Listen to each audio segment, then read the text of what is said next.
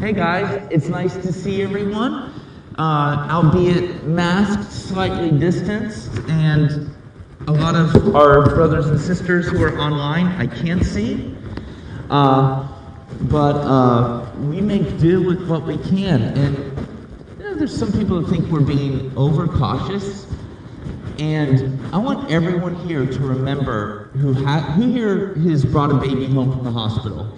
A newborn baby home from the hospital before. Who, in looking back, believes they were slightly insane with how worried they were for that baby and keeping them safe? My earliest memory is my dad bringing when my sister came home from the hospital, one of his catchphrases is, you always need to contemplate the worst case scenario and beat it before it happens. And he was a little bit neurotic that way, but it really helped me. But I want you to think of, as we grow closer to Jesus, we will get closer and closer as we become more human, because we're on a spectrum. Humans are mammals, and humans are image bearers of God. And Jesus is the ultimate human. So in our life, we're either becoming more Jesus-y, which is human, or becoming more mammalian, which is beastly, or Mark of the Beast, you know, this idea. And the more Jesus we become, instead of just caring for our kids, which even, dogs, lions, tigers, and bears care for their kids, because it's biological imperative, but as we become more Jesus-y, we care for everyone else, like they're our children.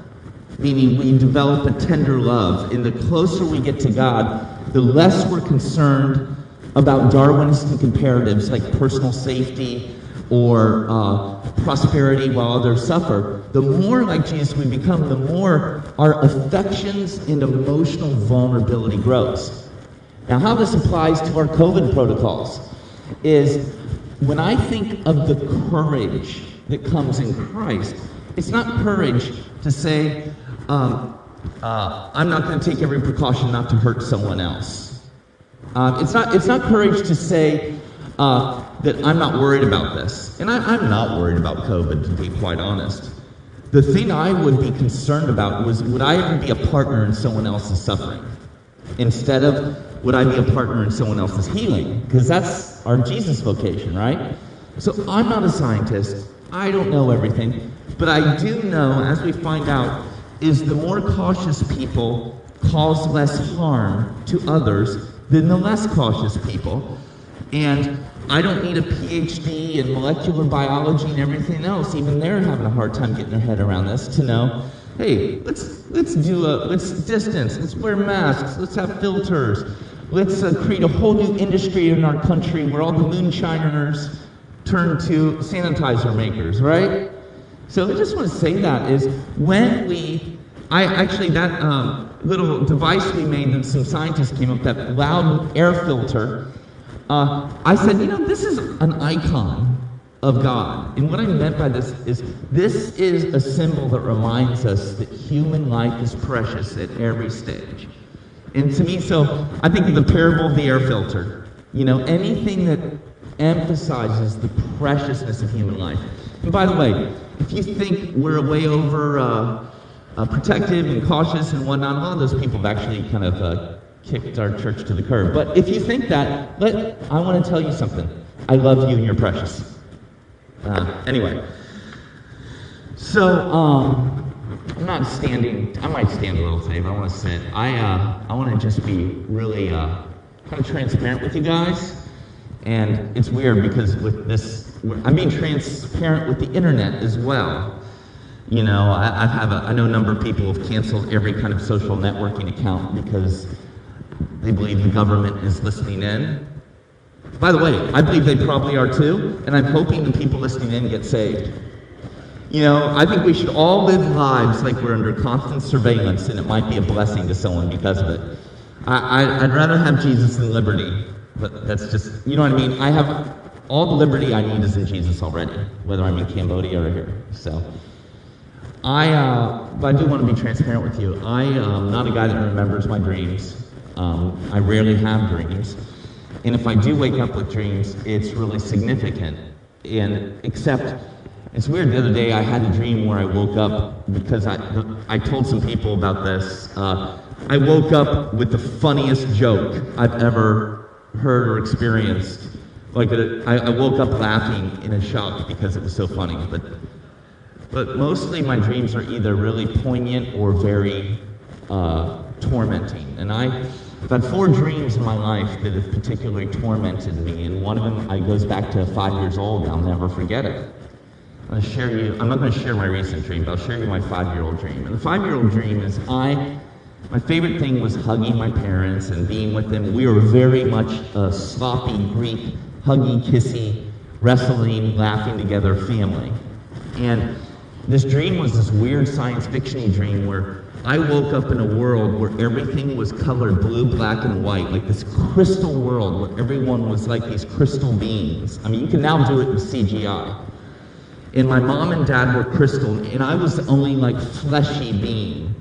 And my mom and dad had lost all their emotional kindness and warmth. It was like this cold, icy world where everyone was real unemotional, not emotionally present, and I'm like this kind of kid on the spectrum that really needs tight hugs often. And I was terrified because I kept looking for my mom, and I found my mom, and she was like this cold being, and I don't think anyone's here today who ever even met my mom, but she was like one of the warmest people in the world, very huggy. And I had no place. So that was a dream, and that was a horrifying dream. My other dream was that my mom died when I was young, and that actually happened. And I won't go into the third dream, and then this dream I had, and it's weird because I know dreams happen very quickly, but Adrian knew part of the dream because apparently I was talking in my sleep at 4 in the morning, like yelling and stuff. And I woke up at 7 this morning in the same deal. So every time I would wake up in the night, I'd go back into it. All that to say is the content of the dream, I believe, was a spiritual attack based on resisting this idea that's been burning in my heart to be sharing with you over and over. And Adrian, as I shared with Adrian elements of it, I didn't want to go into great detail because even verbalizing it is painful. And I'd want to verbalize, like, Jesus loves me, this I know, with, because neurological formation and all that. But I was thinking about the elements of this dream, and this dream was the tailor-made attack to take the wind out of my sails to share with you what I'm sharing with you today. And by the way, I am not sharing anything complicated today at all. All right, so I'm not trying to build up this thing. But it is one of those things that if I had one thing to say that people would remember, and I knew I was going to die tomorrow, this would be one of those things. All right? And it's a message in my life that is not a new message, but it's something that has been growing stronger and stronger through every crisis and every hardship. And it's basically, Jesus loves me. Jesus loves you. Jesus loves us. This I know, for the Spirit tells us so. And the reason I want to share this is we're not unique in church history. I've studied so much church history, and there's been so many atrocities committed in the name of Jesus, to the point where you could look at how we tell church history and have a good argument to not believe in God. But what I found is, you know what's wrong with the way we tell church history, or how people do history in general? We talk about who went to war with who was president, king, or prime minister. We tell who was the richest, wealthiest, most influential person. History is told by the exact opposite group of people that Jesus addressed in the Sermon on the Mount in the Beatitudes. And the church has often highlighted our history by who was Pope, who led the Reformation of this place, who did this, who did that. And frankly, when people get to the most power, Lord Acton, a really good church historian, once said, he was a church historian, he was talking about corruption in the Renaissance Vatican. In describing that, he said, power corrupts, absolute power corrupts absolutely. And you know what does not corrupt? the foot-washing Savior who makes room, who the most beleaguered and insecure and hurting will brave the crowds of the people who shame them to get up front to see that Savior. So I began restudying church history, but I began looking, because I began with this presupposition that if this story of Jesus is still being told 2,000 years later, when archaeologists have to barely parse together what the other stories from the time of Jesus were telling, this story has gone viral where every other story we have piecemeal. It's like the Epic of Gilgamesh. Oh, we found another chapter. But we know the Jesus story. And fast forward from Christian history to today, I cannot believe all the people who consider themselves the deepest committed Christians who are repeating Antichrist statements or applauding. There was a rally not too long ago where I would say probably 95% of the young people at this rally would have identified as evangelical committed Christians. And at that rally, this poor deluded gentleman, well, not gentleman's a stretch, but poor deluded precious child of God, who I hope gets known someday, basically uttered this statement. He says, turning the other cheek has got us nowhere. Turning the other cheek has got us nowhere. And that statement was not met with protest, walkouts, or don't talk that way about my Jesus. It was lauded. And actually, I know people that were who go to this specific series of rallies. I don't want to give too much details because I don't want to glorify it. And I've realized that I equate so many elements of Christendom with bullying. And being a kid, growing up as a special needs kid, in a more primitive time, a Gen Xer, not a millennial or a zennial, but Gen Xer, where it was kind of, we were shamed in some ways unintentionally based on our weirdness. Growing up that way, I've noticed that in so many elements of Christendom, all I see is bullying. And what's probably saved my faith is realizing I'm a part of a global family and being in a family that really partnered in cross-cultural mission work since my parents found Jesus, and a grandfather and parents that was their life. None of them were technically missionaries, but it was their life partnering with the mission of God. So I got to interact almost my entire childhood with followers of Jesus and pastors from different cultures that weren't wealthy, powerful people of influence, but they were actually in cultures and from places that, influential people in America would call poop hole countries, But interacting with those people is why I'm not an atheist, because I saw the Jesus story enacted by people, and they've assisted me in this journey to know Jesus better. All right? So I realized that my version of Christianity, I grew up with, one of the reasons I've always had this witness of real Jesus, even through brokenness in my life, because I had a clinically depressed, mentally ill mom who prayed for me every day and loved everyone unconditionally. And despite the fact that people would have looked at her, and if she would have not been a total introvert, a lot of people would have known and maybe looked down on her. But seeing the witness of Jesus in my mom and my dad kept me from losing my faith, just because they were living the Jesus drama. So we've been reading Galatians, and this ties into this. We've been reading Galatians, and Paul is angry in Galatians. Paul is angry in Galatians. And the thing is, the problem with Galatians is most of us, if we've heard Galatians taught, have read Galatians from a 500-year-old cultural response and application of Galatians, and not a 2,000-year-old context and a response to Galatians. The book of Galatians was not written to the Reformation-era Vatican. The book of Galatians was not written to Martin Luther, John Calvin, and the like. The book of Galatians was written to these people called the Galatians, who were having people destroying their joy.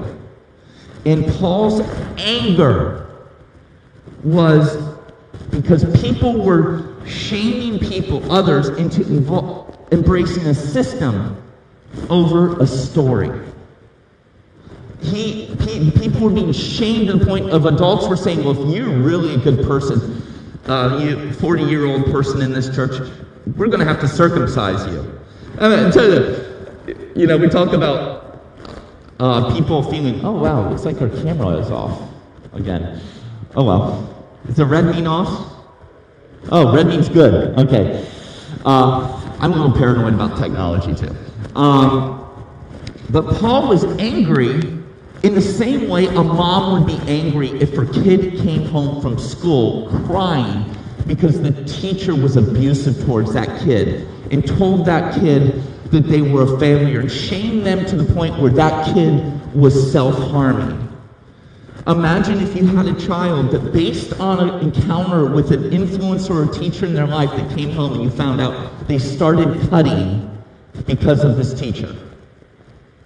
Which is not a remote stretch with the anger that Paul has in Galatians. And Paul, even some people I really admire, they view Paul as having a totally separate message from Jesus. And the breakthrough with me with Paul is going through one of my down periods of life. I felt the Lord speak to me, and I barely felt I was hearing anything from God at all. But listen to a gospel every morning. And audio Bibles, the people speak slower than I talk and slower than I think. So I usually would turn it up twice as fast. So I spent several months listening to a gospel every single day, presuming Jesus was the kindest person who walked the earth, and reading it through that lens. Matthew, Mark, Luke, and John, it took anywhere from 20 minutes to 40 minutes every morning. But between that and good medical care, it was keeping me alive. And then as I spent the last about 15 years studying this thing called the New Perspectives on Paul, which made this audacious idea that what if we look at Paul in the context of first century Judaism, of which we have more research having been done now than in the last previous 1900 years combined, and presuming that Paul was in love with the gospel stories, and what Paul was writing were the footnotes of application to the gospels. Because frankly, Paul doesn't work without the gospels. Now, Paul wrote his letters before the gospels, but there was the oral stories that became compiled into Matthew, Mark, Luke, and John were on the lips of everyone. These guys knew those stories better than someone who is a Star Wars fan who's watched the original trilogy several times a year since 1978. They knew the stories of Jesus because not only were they thrilling stories, but they were stories that told of people who lived in a worthless treatment environment find out they were of invaluable worth. So imagine these thrilling stories that actually changed your whole view of yourself. And so when I would read Paul, I'd say, if I'm reading Paul and I get any other picture of Jesus, then I'm reading it through Reformation or the Counter-Reformation area or something else, or through my own broken elements of my childhood or being bullied by people in authority. I'm reading Paul through the bully perspective, not the Jesus loves me perspective. So I'm going to teach on Galatians today by not even opening the book of Galatians, because you can't teach Paul's writings without going back and forth to the gospel. So I'm going to read a story. In this story, I just had to choose a story because there's a lot of stories in them that are gospels. And what I love is when a story appears in each gospel, they're all a little different for the most part. Because I know when Ian and Kathleen would listen to a story that we would tell them, different details would become more important to each of them than the other. They would overlap and highlight. And if you have the same true story of something we experienced or told our kids about, each of them tell the story differently. And it's really fun to reminisce that way. And the Gospels are the same way. One way to know it's propaganda meant to manipulate, if all stories are in perfect harmony, you know that people are being coercively led by some person behind the curtain who's trying to commit fraud or control people. The diversity of the gospel accounts are actually very much like our dinner tables might be with our family reminiscing. So this story is one of my favorites, but I say that almost every Sunday before I read. So this is Luke 18:15 through 17. One day, some parents brought their little children to Jesus so he could touch and bless them. But when the disciples saw this, they scolded the parents for bothering them. Then Jesus called for the children and said to his disciples, "Let the children come to me.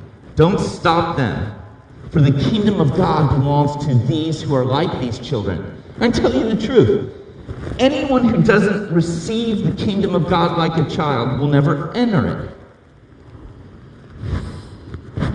Now Luke's a little less on the emotional details of the story. I believe it's Mark and Matthew, I think, mentioned that Jesus was irate or he was incensed.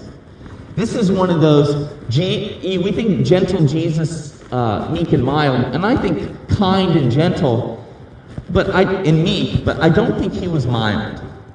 I don't think Jesus was neutral tasting cold oatmeal. Jesus was dynamic and challenging, and it's very important to notice when Jesus gets mad. Because in the whole world of anger, in most forms of anger we sin. But there's a tiny little sliver of the world of anger. It's a little suburb, it's a little village of anger called righteous anger. And this is the anger that we see in Jesus. Which Jesus wasn't becoming like, can I please talk to your manager? Jesus wasn't expressing his anger towards powerless people that incensed him. Jesus' anger was reserved for the powerful people who use their influence to keep people from experiencing love. In fact, when you read almost any book, and a couple of recent people have done this, but who here has read Nietzsche's Will to Power or Nietzsche's Antichrist? Anyone, or Beyond Good and Evil, actually. Will to Power is Beyond Good or Nietzsche. Anyone read Nietzsche's Antichrist? It's so bizarre because Nietzsche and Paul agree right in the first chapter. Nietzsche basically says, and by the way, the chapters are really short. All these people quote Nietzsche and think, oh, what a brilliant philosopher. I said, dude, Nietzsche writes for dummies. And he's brilliant. I love it. I mean, Nietzsche has helped my faith. Because God is dead. Nietzsche is dead God, as if somehow that's a triumph. It's like, here's what I know about Nietzsche. He grew up as a pastor's kid and really loved Jesus and had his heart broken. So I don't believe you can wash Jesus off you no matter how hard you try. So I look forward to raising hands and worship in heaven, in new heavens, new earth with Nietzsche, together with all the people who wore those t-shirts mocking Nietzsche who hadn't read him. Anyway, Nietzsche said this. He said, the philosophy of Christianity is mercy to the weak. And the way the world works is power to the strong. These things do not work together. I'm like, praise God! It kind of reminds me of Romans 12, where it says, do not be conformed to the pattern we would call operating system of this world, but be transformed by the renewing of your mind. So, Paul makes it clear that the gospel doesn't work with our default settings. It resets us. And in the same way that poor son of a powerful bankrupt man said, turning the other cheek as God is nowhere, I said, it would if you know Jesus. It's got me everywhere. I don't think I'd be alive, let alone talking to you today, if it wasn't for the turning the cheek Savior. Because I'll tell you, Jesus, Christian bureaucracies are not attractive. The only time I received physical abuse from an adult was from a person who literally founded a Christian school. The only time I was ever called as a child obscenity in a slur, not a cuss word, but a slur, by an adult was a Christian leader. But I happen to have a mom and dad who told me Jesus stories, and I'll tell you what, a little bit of Jesus can take care of a lot of badness. So this is one of the stories I hold in my mind. Because when I read Jesus, and he seems to be saying something angry, if I presume everything Jesus did is reflected in that story. When he says something that seems like off-putting, I imagine him being satirical. Like there's a woman who, a Syrophoenician woman, or I might be mixed up, comes to Jesus and asks for healing. And Jesus goes, "Why should we feed the children's food to the dogs?" And she immediately snaps back at him and goes, "But even the dogs eat the crumbs." Now, I've known people where this has been a crisis of faith, this story, because they read it through the lens of grumpy Christians. And they imagine that Jesus wasn't like, keep in mind, some way that Jesus taught meant the general shamed and disregarded people would brave the shamers and the powerful and break through the crowds that hated them to get a front row seat to Jesus. Who here has ever felt they needed to hide because of shame and avoided certain social situations? Anyone? What is it about Jesus' way of being and teaching that the broken will risk the crowds and the leaders in ditch, in line to hear Jesus? So this woman would not have braved Jesus through all the judgmental poopy faces if she didn't know, I know my Jesus. So Jesus addressed, this is how reading the whole Gospels over and over, and not these little verse-by-verse deals, but marinating in the Gospels, your brain gets trained better than a lot of theologians who spent their life outlining and diagramming the sentences of the Gospels in the original Greek. I did that. Well, actually, I couldn't do Luke because it was too complicated, but John and Mark are kind of easy to translate if you're a C- student in Greek. All right? So I did all that, and never once, it was helpful. But in looking at the little dots of the painting, I never saw the giant impressionist masterpiece of God's love. And I've literally run in, I met a man who was in charge of a very well-regarded seminary, who led a seminary. We're talking, and this guy, literally, I felt like this old man, I felt like I wanted to be his daddy in an inappropriate way. I felt like this guy doesn't know how beautiful Jesus is, and he doesn't know that God just wants to hug him while he's being a jerk and just calm him down. And this guy has got so much more knowledge than I could ever hope to have. But a child, and our kids that gather up here, so one of my favorite things lately has been when you get the one or two most disruptive kids at Central Vineyard, feel a level of safety that when all these big adults who are socially overwhelming, that they feel so safe that they're going to jump up on the stage and start vandalizing things because it's just like being at home. And I felt like the Lord spoke to me through that very disconcerting event and says, this is how the kingdom of God is. The kingdom of God is a place of safety where the disruptive kids want to go to church because they know not only am I going to have my parents love me, but a whole bunch of big people. And I'm like, you know what? Let's just be a messy church as long as we are here, because never trust a grumpy theologian. Never trust a grumpy theologian, because even though they may know the facts, they'll infect you with a demonic, whether literally or figuratively, obstruction field. So the question is this.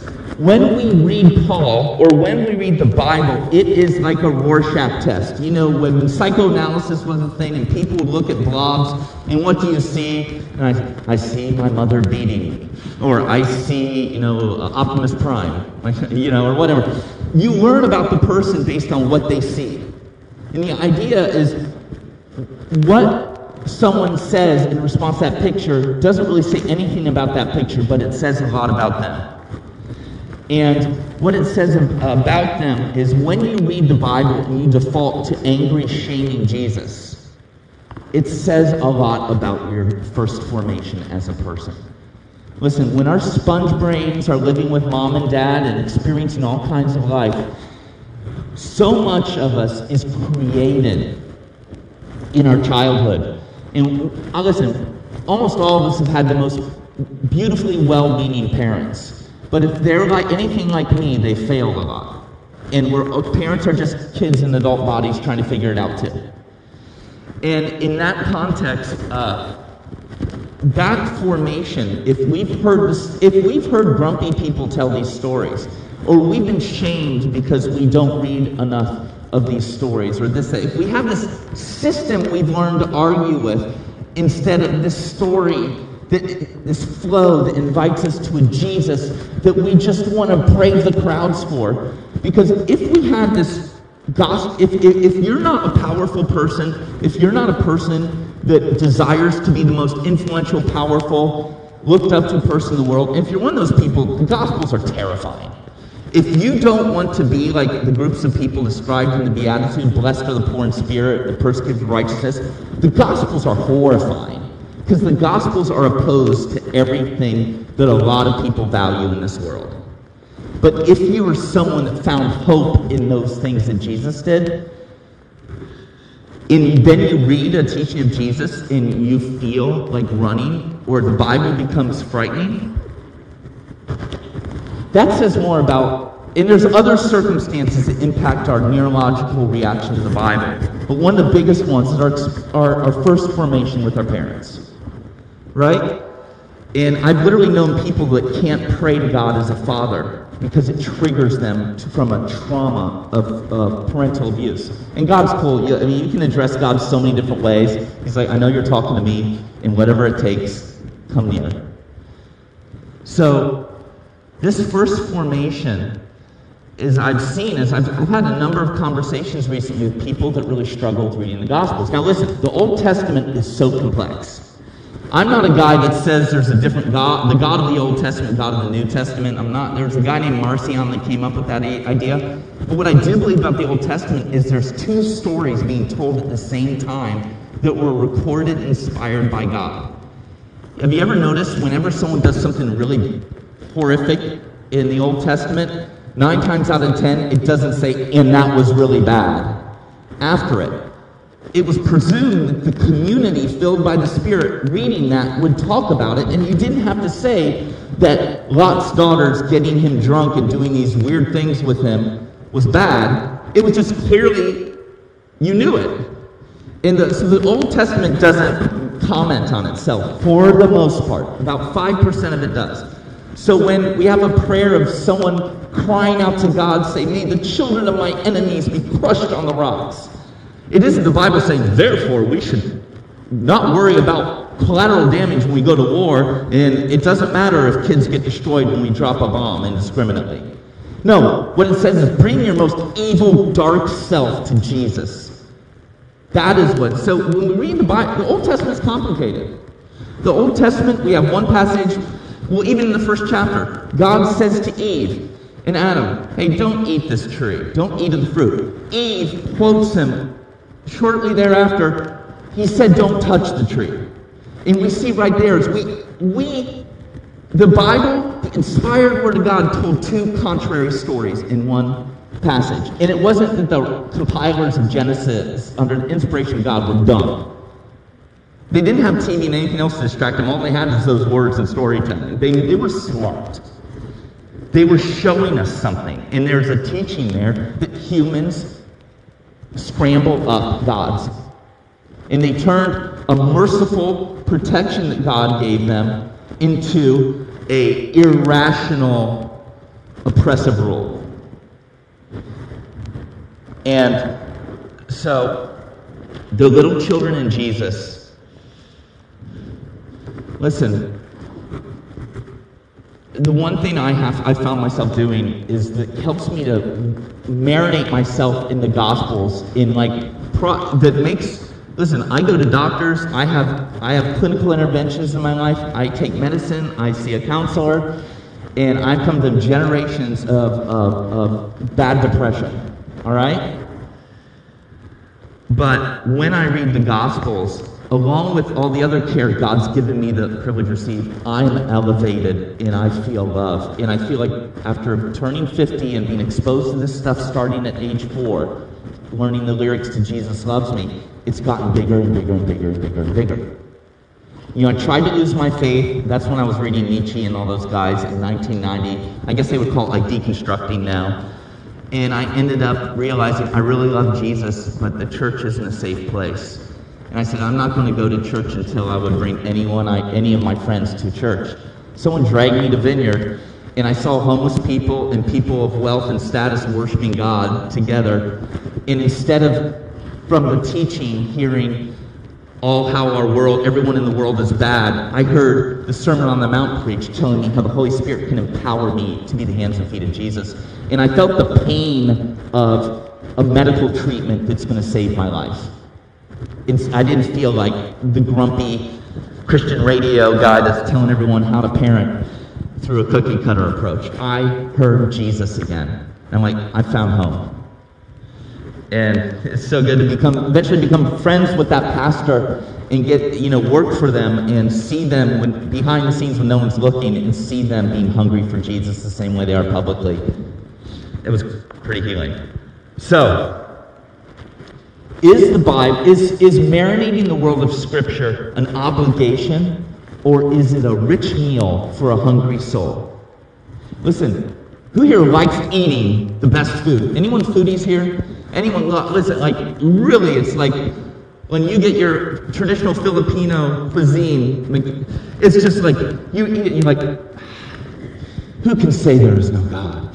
Or if you have good barbecue or something, rich meals. Now imagine yourself that you weren't able to eat for 2 days because you were stoned in, and then someone brings Ray Rays over. Are you going to have to be told to eat that? Well, unless you're a vegan. If they're vegan, imagine they bring a field of carrots and horse feed, and whatever.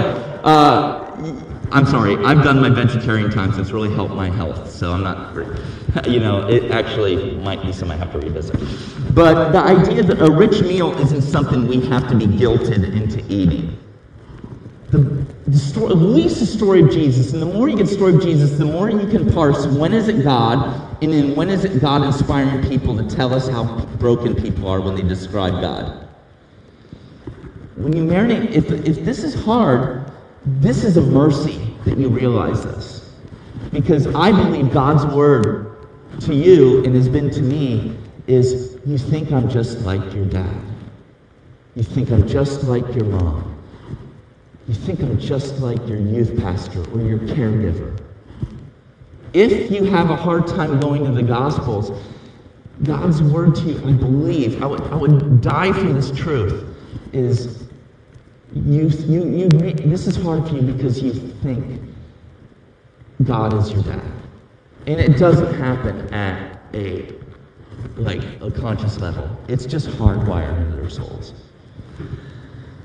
And I believe all of us, and so this relates to, I've taken every class on exegesis, Greek exegesis, and Bible study. You know what I've learned? Understanding my whole life and listening to the story of my life with the Holy Spirit and the body of Christ around me, this taught me more to read the Bible than knowing Greek and doing grammatical criticism and becoming... The one thing I was really good at was doing diachronic word analysis of the Koine Greek. But I'll tell you, what helped me was understanding that I've been bringing trauma in my life to the Bible. Or I've been bringing a false perspective on who Jesus is from the Bible. And the best way to hide who Jesus is tell the story in a boring, piecemeal fashion. And now, praise Jesus, we can experience something the early church experienced. You know what that is? I don't have to read the Bible ever. I can listen to it. 90% of the followers of Christ never read a word off a page. They heard it read off a page over and over and over. And now we may not have the gathering for 2-3 hours every Sunday where they open up the scroll and read an entire gospel at once. But we've got the Bible app on Android or whatever. We can enter, and now because all of you guys have been listening to podcasts so much, we're becoming more of an oral transmission society. I wasn't able to listen to podcasts and keep engaged 8 years ago. Now my brain has been trained to hear the spoken word, and I think, man, I'm kind of early church rocking it old school. And so it took me a couple months to listen to a gospel every day before my brain clicked I knew what they were going to say next. I entered in the flow, and my imagination was alive most of the time. And then since then, I haven't felt an obligation about reading the Bible, or sometimes I do about some of it. Leviticus takes some work. I have to alternate between Leviticus and Matthew, Mark, Luke, and John. But at least if I'm awake enough to see Paul related to the Gospels, but the obligation has mostly gone away from me.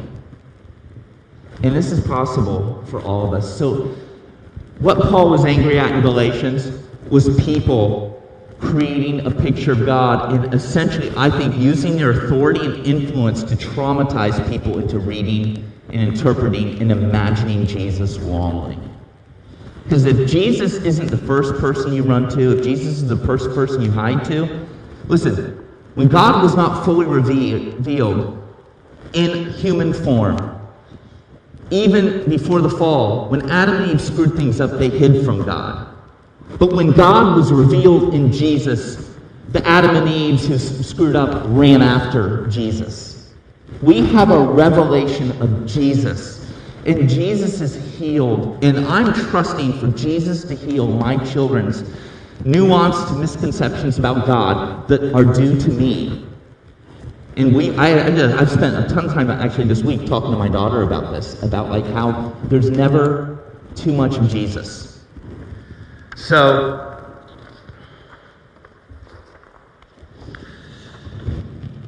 I know I'm probably woke. So I want to read, I've not fully worked this out. I'm actually starting to listen. And by the way, I'm going to read a couple ideas, and I'd love it if you guys would email me your versions of this. We can crowdsource it. I said, when you hear the tone of joy, Jesus, when you're reading him, and when you imagine the expression on the face, are you imagining a teacher with immeasurable responsibility and literally the world on his shoulders being unable to be annoyed by disruptive kids? Can you imagine Jesus always speaking the tone that the guy annoying children who disrupted his day could not annoy? He was unflappable. I'm not there. Are you there?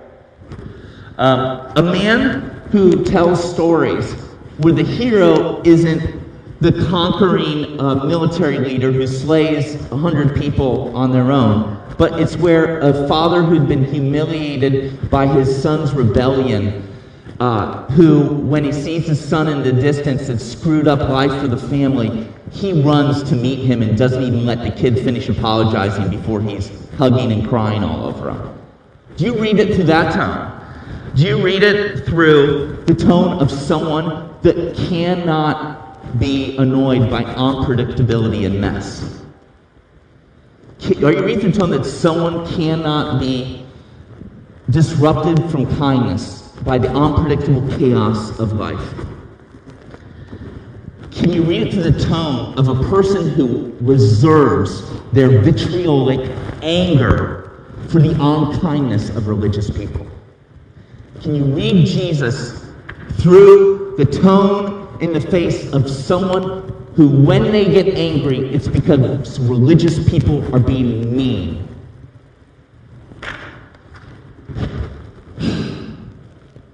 That's my Jesus. That's my Jesus. I'm still working to get this. And frankly, whatever revelation I get of this, I leak. I found out, my faith isn't I spent years learning to intellectualize my faith. And it was interesting. Around the time, before I found church again, before I started going back to church, I was accepted to two of the more prestigious seminaries for the MDiv program in the country. And I was choosing between them. And they're great. Well, one of them is a great place. The other place kind of teaches that the Sermon on the Mount is just there to guilt us into knowing we need to get saved. I think the Sermon on the Mount is a Holy Spirit thing that God will build into us. But anyway, the other one was awesome. But here's the deal. It would have been treacherous for me to go into that context without understanding Jesus the way I feel like he's had the mercy to show me now. You know what I love about this picture of Jesus? We heard a couple kids share last week and other weeks who, based on the shirt, we know that's how they see Jesus. We've got kids in our church that, based on them coming forward, there's a few of them, some of them, that know this truth. And I'm like, Jesus Christ, give me their soul. Because unless you enter the kingdom of God, and by the way, enter the kingdom of God. If Jesus wanted to say, unless you want to get saved from the possibility of going to hell, and when you die, that you will go to heaven and not hell, you must do this. He doesn't say that. Because the kingdom of God is that niche thing. The kingdom of God is around us. It's above us. It's below us. It's within us. It's still to come, but it's come to us in the past. The kingdom of God was present in Jesus, but people still die of cancer now, and one day there will be perfection. The kingdom of God is this swirl. It's like, imagine two dimensions that are oscillating between each other. It's the same planet, but we see beauty and we see atrocity because the kingdom of God is breaking through the thin spaces where the Holy Spirit is present. And we can see atrocities and healing. I've seen people healed of cancer. I've watched 3 women who were perpetually having their period and were deeply sick and anemic with paralyzed arms get healed before my eyes. And I've buried so many loved ones, including my dad, what seems very recently. The kingdom of God is this weird flickering thing that eventually the light's going to stay on. It's that entering the kingdom is getting to play. Entering the kingdom is being welcomed into the play, being a 4-year-old that gets the doors open at COSI and you get to go to the play area. Entering the kingdom, cannot enter the kingdom is cannot go to where Jesus is playing all the games, because that's the last place you'd want to be. If we can't accept God's healing, restoration, and we become promulgators, can we have the worship team come up? If we become promulgators of this false picture of Jesus, we don't, it's not that God's saying, you can't play with me. We can't enter the kingdom because it's gross. We can't enter the kingdom because we look down on the kingdom. You know, how many verses in the Psalms are about the heart of worship? I think there's one is that excellently, and praise the Lord in excellence. And I've heard so many people say, let's do everything with excellence. Okay, can you define excellence? Wow, Paul defined excellence. He said, now let me show you the most excellent way. Love is patient, love is kind. That's excellence in the kingdom. Oh, can we stand? So I woke up and I couldn't talk for a while. I just felt so terrified. And I started to share with Adrian. And she put on the Sarah Groves album of hymns that is probably one of my favorite albums to meditate, pray I've ever listened to. And she does a version of one of my favorite old hymns, written by a woman, Louisa Steed, who was born in 1850. And I want to read the words and I want to tell you something. I want to read a couple of words. 'Tis so sweet to trust in Jesus and to take him at his word, just to rest upon his promise and to know thus saith the Lord. Jesus, Jesus, how I trust him. How I proved him over and over. Jesus, Jesus, precious Jesus. Oh, for grace to even trust him more. Jesus, Jesus, how I trust him. How I proved him over and over. Oh, how sweet to trust in Jesus, just to trust his cleansing blood. Oh, in simple faith to plunge me 'neath the healing, cleansing flood. Yes, 'tis sweet to trust in Jesus, just from sin and self-decease, just from Jesus simply taking life, rest, joy, peace. You know when Louisa wrote that? Is when her childhood sweetheart, who she did ministry with and missions work with, saw a young boy drowning, and he ran out into the ocean. I believe it was the Atlantic Ocean, to try to save this kid, and he died. She watched him die, watched his dead body wash ashore. And in her grief, she wrote this song, because she got it. And I don't buy into the prosperity gospel that we're going to be invincible from pain. In fact, if you believe this picture of Jesus, you're going to weep and grieve like Jesus wept. And, Jesus sees the hordes of Jerusalem who don't get the story, and he doesn't judge them. He just breaks down in tears. You will hurt so much more. if you enter into the love of Christ, and you will be alive in a way that... So Jesus, that Jesus I've been talking about, he was among friends and one enemy. He was being betrayed. He was celebrating this Jewish feast called the Passover, which was a visceral and tactile memorial to the fact you were slaves and God set you free. And it was for one people group to observe, Jewish people. And Jesus celebrated this basically kind of a drinking party in a way, because they would sing songs and pass the cup and eat the matzah bread, the unleavened bread. And he said, okay, Jesus remixed it, where actually Jesus told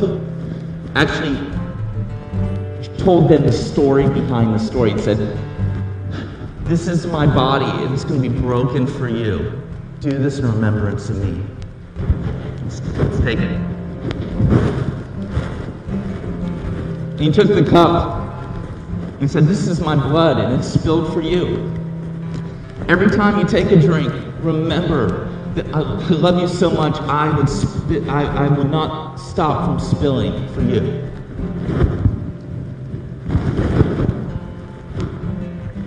Now, I'd like everyone, if you could, to close your eyes. If you like, I'm trying to make this place kind of faux private. And if you want to, sometimes I can't pray with my words. Sometimes I pray with my body. One way I pray with my body is I hold open hands. Because to me, it's a nonverbal prayer of, Jesus, I need something bad. So if you want to hold your hands out, that's fine. Jesus, restore our imagination. Holy Spirit, I ask you to come right now. Holy Spirit, come.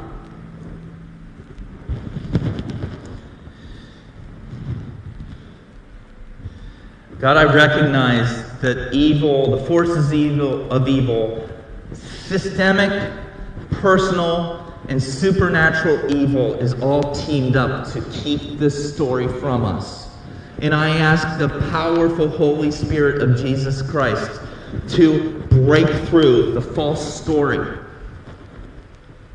Lord, right now I ask you to give us a picture of your face looking at us with affection. Friends, imagine yourself as a poopy, smelly kid whose parent is trying to get you FaceTime with Jesus. And you get up there, and then these big, giant, grumpy, bearded men start to yell at your parents and you. Imagine yourself being that kid, yourself as a kid, where all these grumpy church folks are giving you a hard time.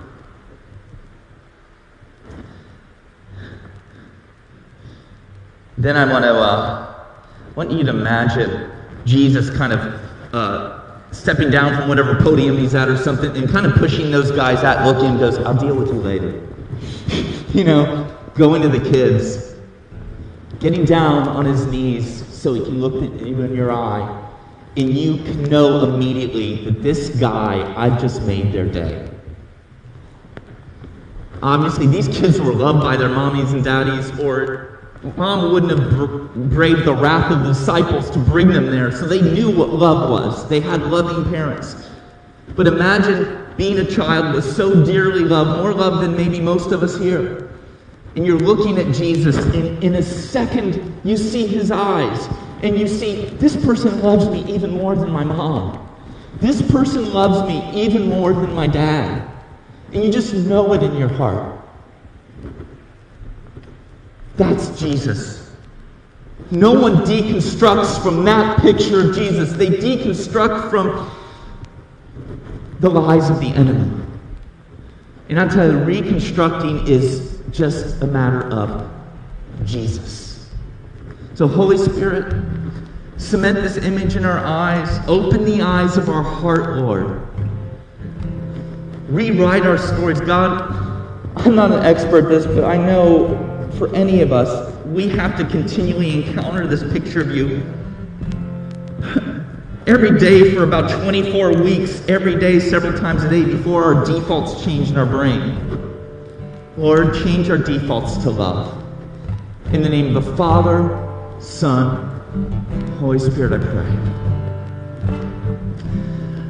Friends, as we worship, let's prayer people get to the sides, God. You listen, when people pray for you, they're not praying for you because they're awesome and cool and powerful. They're praying for you because they've experienced Jesus. And something happens when two broken people take turns praying for each other.